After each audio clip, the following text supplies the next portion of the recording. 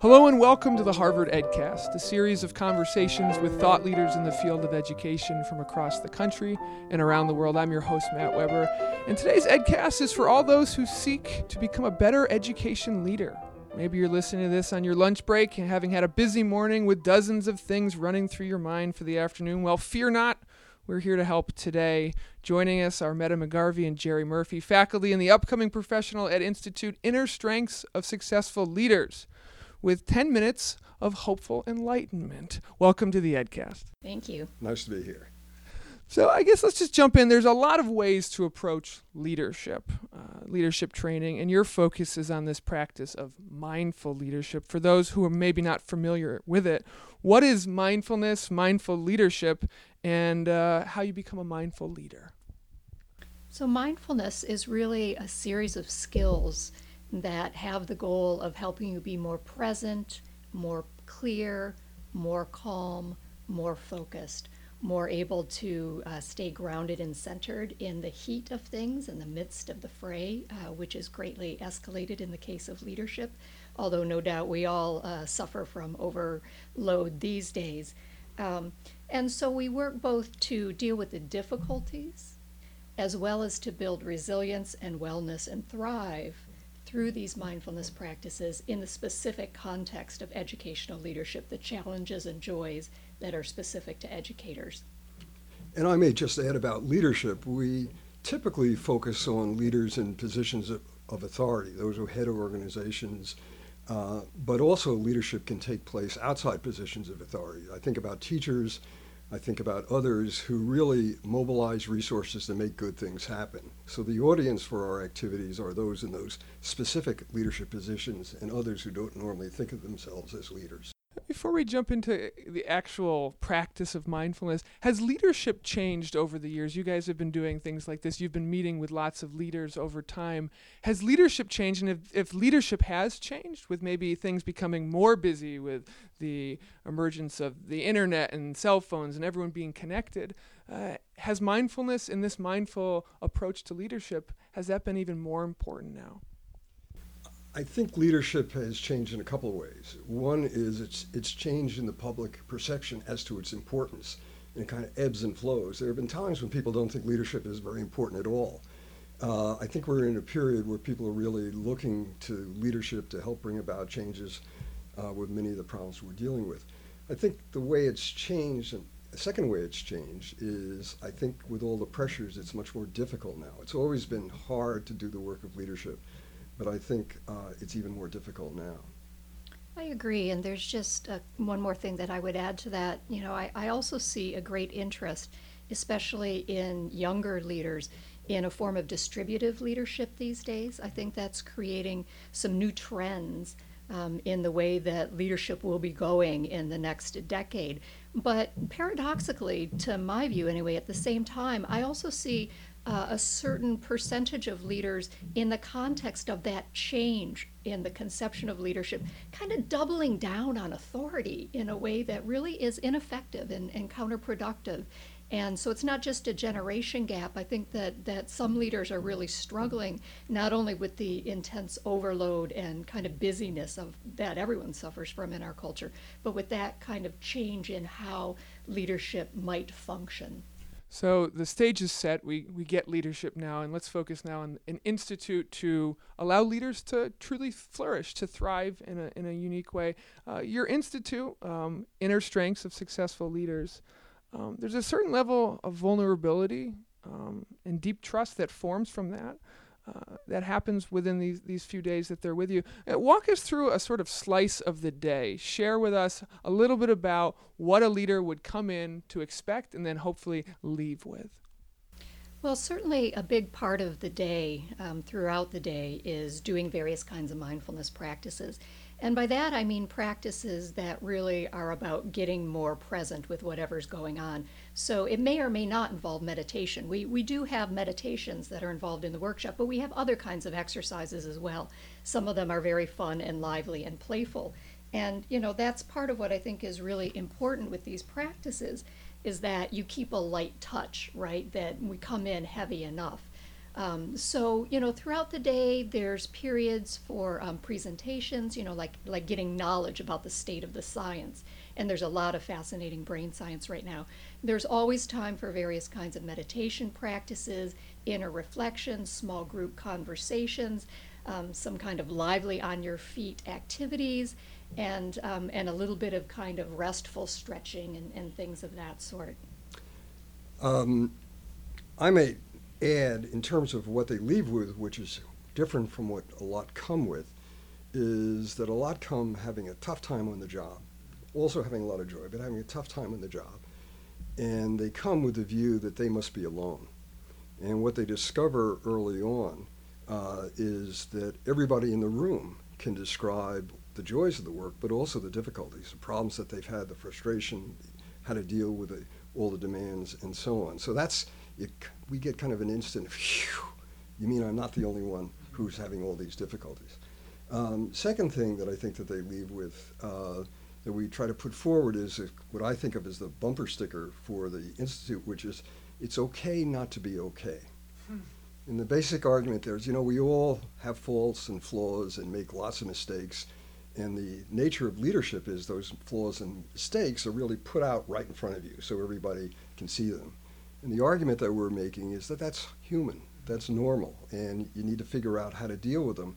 But the way to deal with them is not to blame yourself and beat yourself up because you have some flaws. That only makes it worse, of course. We then add energy to a bad situation. But, everyone makes mistakes, of course. And in leadership, those are amplified tremendously because of the public role that you play. And that's a very particular kind of pain. And I think it's very helpful for leaders to be in the context of that with each other. In addition to that sort of pain of leadership, we really aspire to create a place where people can not only explore that, but also have a break, like realize that it's possible to, leaders, especially educational leaders, they tend to be doers and they tend to be givers, right? So they don't necessarily take time to slow down, take care of themselves, connect with their colleagues. So a great deal of the workshop is in that connection with each other, building the trust to be able to be real about, the day-to-day stresses of leadership. If I could just pick up one point on that, I remember here many years ago being at an institute where the teacher said, one of the things we want to talk about is you as leaders taking care of yourself. And I remember clearly a member of the audience say, what do you mean take care of myself? I'm a caregiver. And one of the big arguments that we make in this is if you don't take care of yourself, you're not going to be able to take care of others. And in the process of taking care of yourself, you open up to others and are able to be much more compassionate and helpful. Yeah, when people speak about your institute, they've used the word profound, transformational, where there's this huge sense of self-transformation afterwards. And I think making that connection that once you transform yourself, then you can bring that back to your organization, your school, your district, and you can transform that.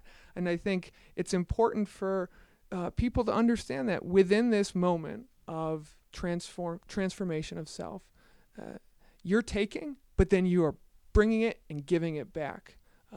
Give us a little bit on the clarifying of values and the sort of quality of attention that an individual can take and then bring back to their group. Well, there's really two big topics in there, so let me just address the first and maybe come back to the second. We do get people saying that this is a transformational experience for them, and that's joyful for all of us. But I also feel like I need to give a little reality check here. This is an inner workshop, and it's unusual in that way. Most leadership workshops are built on sort of outer skills, how to do various things that get other people to do what you want them to do. Mindfulness practices are counterintuitive. You're really kind of settling back into the things that aren't working to understand them better and discern more clearly with wisdom and compassion what you can change and what you really can't change. And to change your attitude to those things that you can't change so that you're more likely to create a situation or a container, if you will, of flexibility and spaciousness that invite other people as well as yourself to show up with a little more openness and curiosity and ability to explore what you can and cannot achieve together. So I feel like, I need to be a little bit real about that myth there about transformation. Yes, just going in and seeing that, feels transformational, and people do indeed start on a path where deep transformation is possible if they continue. But the idea that you can then bring that back to your organization and have quick transformational change is another myth. You can begin the process of sharing these practices, and if they're beneficial to others, they will want to do them. But you can't come back and say, oh, I just had this great experience at Harvard and let me bring you in, like that's not a very wise return. So it's all about the unfolding process, both inside and within your organization. So let me just pause there, see if Jerry wants I would just add, and I agree with that. A lot of people sometimes think about mindfulness as just looking inside, and it's really totally self-centered in terms of improving the way you relate to the world. But going back to the way you introduced this, the overall goal is really to transform yourself so that you can better transform the world, given all the limitations that Metta has talked about. So this is something aimed at the organization you work in and how to make it a better organization ultimately. And the argument is, unless you do this inside work, you're not going to be in as good a position to do that outside work. The two of you working on mindfulness is somewhat legendary around the Ed School. I've never met the two of you prior to a few weeks ago, but I've heard of your reputation. I'm curious, I'm going to put it back on you now as the leaders who teach leadership. A, how did you stumble upon mindfulness? How did you stumble upon this teamwork? And then C, how have you kind of grown as leaders yourself by practicing more mindful leadership? All right, so let's see. How did I find mindfulness? I've had a serious, committed meditation practice for 35 years now, and I have 2 prior degrees in Buddhist studies, so I have a real deep taproot in that. So that's how I came to it. How I came to working with Jerry, which has been a truly wonderful development in my life, is that I had the good fortune that he hired me to be his teaching fellow when he returned after he stepped down as dean and then took a few years at another university. And what was the third part of your question? I think that covered most of what I was asking. I think the sort of the teamwork component, and how you've grown as a leader. Oh, how I've grown as a leader. So I will just say one quick thing on that, which is that after graduation, for me, from the doctoral program, I had the opportunity to lead a very complex, sort of hairy team working on the oil spill in the Gulf of Mexico following the Deepwater Horizon tragedy. And it gave me an opportunity to put into practice everything that I had learned in the last decade of leadership studies at Harvard, as well as my 30 years at that point of mindfulness practice. And all I can say in this brief moment is that it was profound. It truly transformed how I was able to be as a leader in that context. And mostly it was by not going crazy over all the insanity that was going on down there and just keeping a really steady problem-solving attitude. Okay, this is a problem we can do something about. Boom, let's do it. You know what? That one, we're not going to be able to do that. Let's just let it go. Jerry, were you a mindful leader as dean, or have you become more mindful as dean emeritus? Whether or not I was mindful, let others respond to that. Fair enough. But I will Put say, it in the comments, folks. No. What I can say, that was when I was dean, I knew nothing about mindfulness. And I came to mindfulness back in, I stepped down as dean in 2001, I believe, and I came to mindfulness really back in about 2005. And where it came from in part was in my teaching of leadership, and my focus was really on leadership as it really is, not as we think it ought to be. I found a lot of students coming to me who had real difficulties and didn't know how to deal with them, and were kind of bearing the souls about their vulnerabilities on the job. And about the same time, I was asked to write a chapter for a book of so-called out-of-the-box leadership, and it was an opportunity for me to think about what I've really been thinking about with these students. And so I decided to write a chapter on the pain of leadership. This was back in 2005. And I said to myself, well, who knows about the pain? I said psychotherapists and Buddhists, which I knew nothing about. So I began a kind of a quest back then. And then, as Metta mentioned, the following year I was looking for a teaching fellow for my leadership course. And to my great good luck and everlasting fortune, Metta and I met. We kind of hit it off, and we began including mindfulness in going back in 2006. It's worth remembering as an example of how things have changed. When Metta and I would introduce the course during shopping week back in 2006, and we would tell the students during that a component of the program was mindfulness. A lot of people would get up and walk out. And it just scared a lot of people. Now, other people stayed. The times are so different now than when we began teaching. The other question, how it affect me, I asked my wife, or maybe I shouldn't, but I think when I'm practicing, I think I'm a bit calmer. I think I can take stress a little bit more easily. I think I don't take things as personally as I might in the past. So I think I have more of a perspective on the nature of difficulties, which allow me to navigate them better than I used to be able to. I'll underscore that point that, when it shows up in your closest personal relationships, whether those are work relationships or family relationships, then you know that the practice is really taking root. I myself first decided that I could have the courage to stand up and teach these practices when my mother said to me, "You've changed so much." It was one of the more difficult relationships in my life. And when she said that, and was not a very introspective person, it really hit home that, okay, maybe now is the moment to start sharing what I've learned, that maybe, I've come far enough that I can be a good co-traveler to others.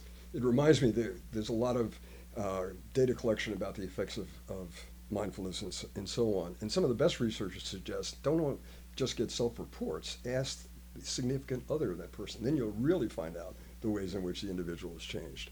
Or not. Not. Exactly. We shall see. The upcoming institute is called Inner Strengths of Successful Leaders. I'm completely bowled over in 15 minutes sold. Hopefully you are too. It's December 3rd through December 6th. You can go to gsc.harvard.edu to learn more about signing up.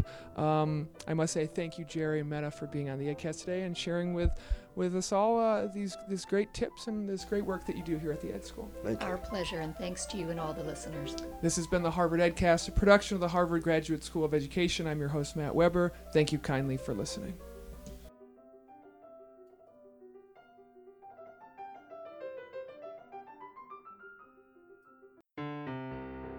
The Harvard Graduate School of Education, working at the nexus of practice, policy, and research.